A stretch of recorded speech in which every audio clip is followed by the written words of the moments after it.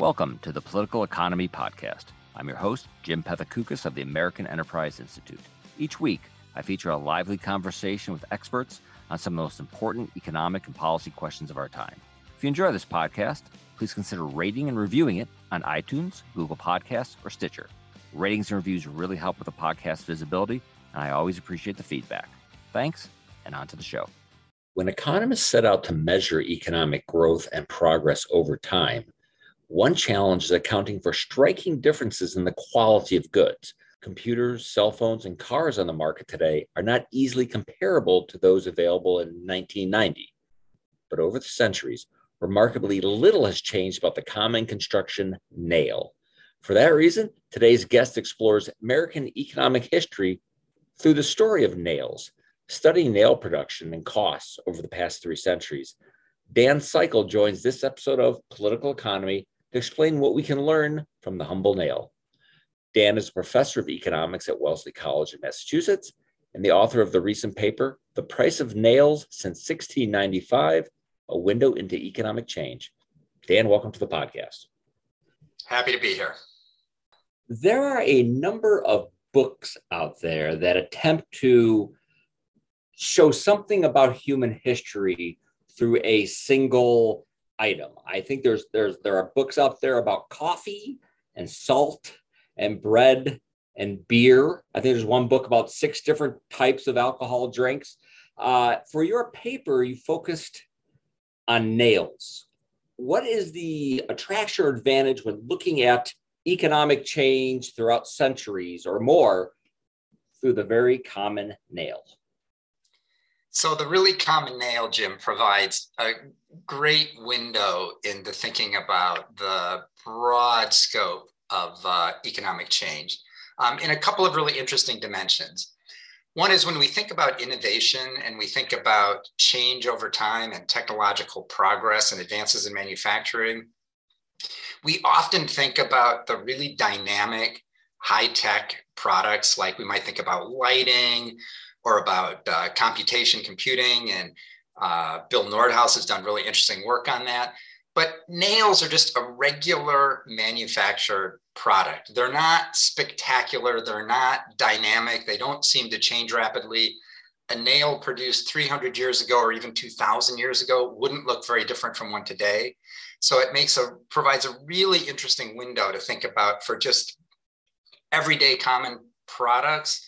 Innovation, the role of innovation, the effects of innovation, how changes in manufacturing process in just simple products feed through to all different dimensions of the economy.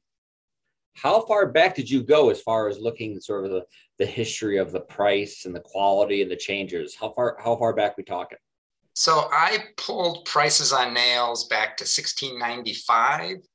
And the really interesting period starts about 100 years later, when there's the shift from the way nails have been made for centuries of a blacksmith making nails one at a time by hand to the beginning of automation in the process of nail making.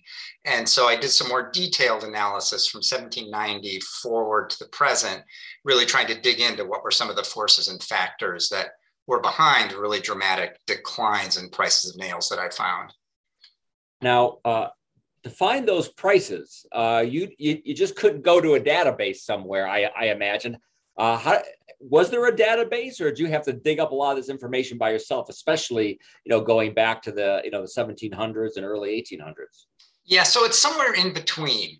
I did have to do a fair bit of scrounging to find the data, but economic historians have done a lot of that work, and so I pulled from many different sources for different time periods. So my real contribution wasn't in being the first person to find out what did it cost to buy a nail in 1697, but rather taking those data on nail prices and combining them with data on nails prices from the successive periods, bringing us up to the present, and then doing some thoughtful linking to try to deal with changes in quality and so on. Although one of the interesting things about nails is that there really aren't big changes in quality over time. Some small ones, but not the way there are, say, for computers or something. For those of the listeners who are a little familiar with The Wealth of Nations, Adam Smith famously wrote about pin making. as a way of talking about specialization, the division of labor. Was that an inspiration at all when you chose the nail? I chose the nail for a different set of reasons, but I very quickly backed into Adam Smith for just the reason you said. And the description that Adam Smith had of a pin factory and the kinds of changes that brought about productivity advance in the manufacture of pins would all apply almost directly to, they'd almost all apply directly to nails as well. Nails seem like they're important. It's tough to build a building, especially back then without nails, but I was shocked about how important they were, especially as a share of the economy. That may be one of the most stunning numbers that come from your paper. Yeah, it's a really interesting fact. I was quite surprised by it when I came across that as well. And the basic fact is that if we go back, the earliest I could pull numbers for this was to 1810, and you think about the fancy word that economists would use, right? Domestic absorption, but basically the use of nails in the economy, production plus exports minus imports. So how many nails are people using in the economy? Added up to a little bit less than 0.5% of GDP, about 0.4% of GDP, which really is astonishing in that if we think about that in a modern context, that would be about the same share of GDP as household purchases of computers or household purchases of air travel. So nails were a really big deal in that earlier period. Of course, construction, which would have been the main use of nails then, was a much bigger share of the economy because there were so many other things that we just weren't doing because people were so, back in the late 1700s, would have been so focused on just meeting basic needs, food, shelter, clothing, and so on. And so shelter played a much bigger share, and consequently, nails were an important product. Oh, back in the 1700s, they would burn a building down to get those nails back. You just did not throw nails away. Yeah, that's exactly right. Accounts of abandoned buildings being burned down so that one could recover the nails because the nails, high price, big deal. Even later, there's in the paper, I pull a passage from Little House on the Prairie, which is written in the 20th century, but describing life on the frontier in the 1870s. And even then, there's this lovely passage about how precious nails were at that time. And again, you didn't want to waste a nail because they were expensive and hard to come by. The price of a nail has fallen a lot. Not like, as you mentioned, light. Nails, a little bit different. How much did it decline, and what do we know about that decline? So from late 1700s through about the middle of the 20th century, nail prices fell by a factor of about 10, and that's compared to prices of a general basket of consumer goods and services. So, relative to something like the Consumer Price Index. So looking at real prices. So about a factor of 10, which over that time span translates into about 1.5% decline in the real price per year. So again, as you said, nothing like computers or lighting, but enough to, over a period of 150 some odd years, to add up to pretty substantial declines. How useful is literature as a way of learning about living standards throughout history? Economists always try to use a lot of data to answer those sorts of questions, but I would imagine that books like Jane Austen novels could also be useful. Yeah, I think that's a really interesting observation, and I think kind of broad read of literature from the earlier period can kind of point economists or other researchers to interesting questions with, hey, here's something that was really different in that earlier time. I came at it a little bit differently, as I started with the numbers and the economics and then thought, boy, if here's a product whose price fell by a factor of 10, that's a really big deal. And again, falling from nearly 0.5% of GDP to a de minimis share today, that's a really big deal. And maybe that's reflected in popular accounts of how people thought about and talked about nails in these earlier periods. And so that then kind of drew me to look for examples more broadly in literature. And I should do a word search in Jane Austen and see where nails appear in Jane Austen. So we saw a decline in price, But what else changed about nails that helps explain that decline in price? So it's one of the things about nails that makes them so perfect for this is that their form really didn't change so much. So if you want to track prices of computers over the last 50 years, or you want to track the price of lighting over the last 200 years, you have to deal with the fact that the product delivering what you want, either computation or light, changed a lot. And for nails, they really didn't change very much. So we get a pretty clean read.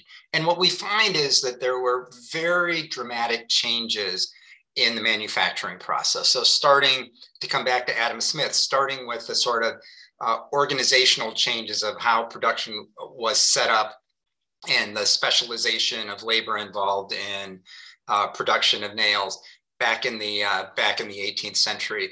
And then we get a transition to factory production. We get increasing automation. We get a shift from hand forged nails to cut nails that could be made with machines. We get a transition ultimately then late in the 19th century to wire nails.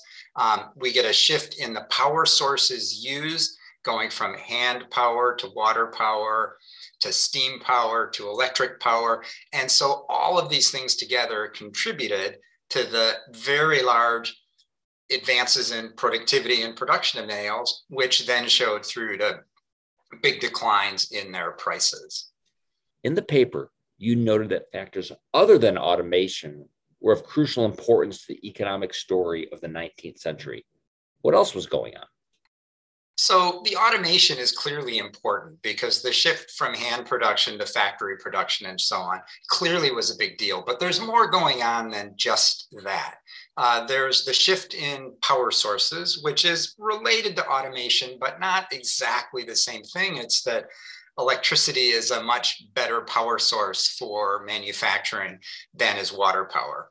And a great kind of example of how a shift in power source can lead to big changes in productivity, aside from the direct automation effects, comes from the economic historian Paul David, who talked about the transition from steam to electricity.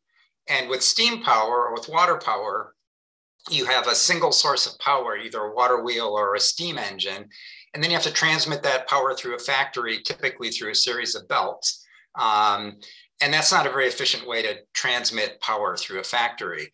When you're using electricity, you can have a small motor on each machine wherever you want in the factory. And then you can optimize the factory for materials handling rather than for power transmission. And so we get a different style of factory. And it turns out that those kinds of changes in the organization of production end up being very important, as well as just here's something that a person used to do and now a machine can do it. Sometimes it takes a long time for these new technologies to be used.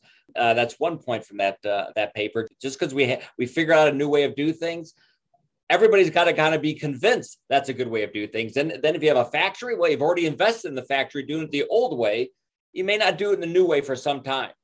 Yeah, that's absolutely right. Paul David did that work specifically to talk about the time lags from when the basic technology of electricity was available, to how long it took until it was really widely used and began to show up in productivity statistics. He was using that as an analogy for why computers didn't immediately boost productivity back in the 1980s when personal computers and so on were spreading. Same thing for nails, though, for exactly the reason that you said. If somebody had a water-powered factory for making nails, that was there, it was running, they'd made all of the investments, and it probably made sense to continue using that. One of the data sources I used was 1850 and 1870s census extracts where I could track individual companies that were making nails and sort of see how they were organizing production. And in the 1870s, there was still one water-powered plant that was making nails. Mostly steam, but there was still one that was hanging on and presumably, making enough money to continue doing that. What is balloon frame construction? How do nails come into play? Yeah, so it's a fancy term for just the current style of how houses get built. It's also known sometimes as stick construction, or just the usual thing of having a house built with 2x4 studs in the walls that are supporting the weight of the house. That became a standard style of construction during the 19th century. Prior to that, the style of construction more typically in the US would have been post and beam, where you'd have very large, massive posts in corners of the building, and then beams that would run across the tops of those posts, and that's what would support the weight of the structure. So the balloon frame or the stick construction is great, but it uses a lot of nails. And so in a time period where nails are really expensive, you wouldn't want to do that because the nails would be too expensive. And so people did post and beam, even though you had to cut mortise and tenon joints and do all kinds of other time consuming things to make the post and beam work. But once nails are cheap enough, then the balloon frame construction makes a lot of sense. And that is I think it's just a wonderful example of how changes in the price of a very simple product can have very significant downstream effects and affect, in this case, the whole style of home construction in the US. Why was there a shift to wire nails, even though they were more expensive? Yeah, again, a really interesting question. So this was late 19th century.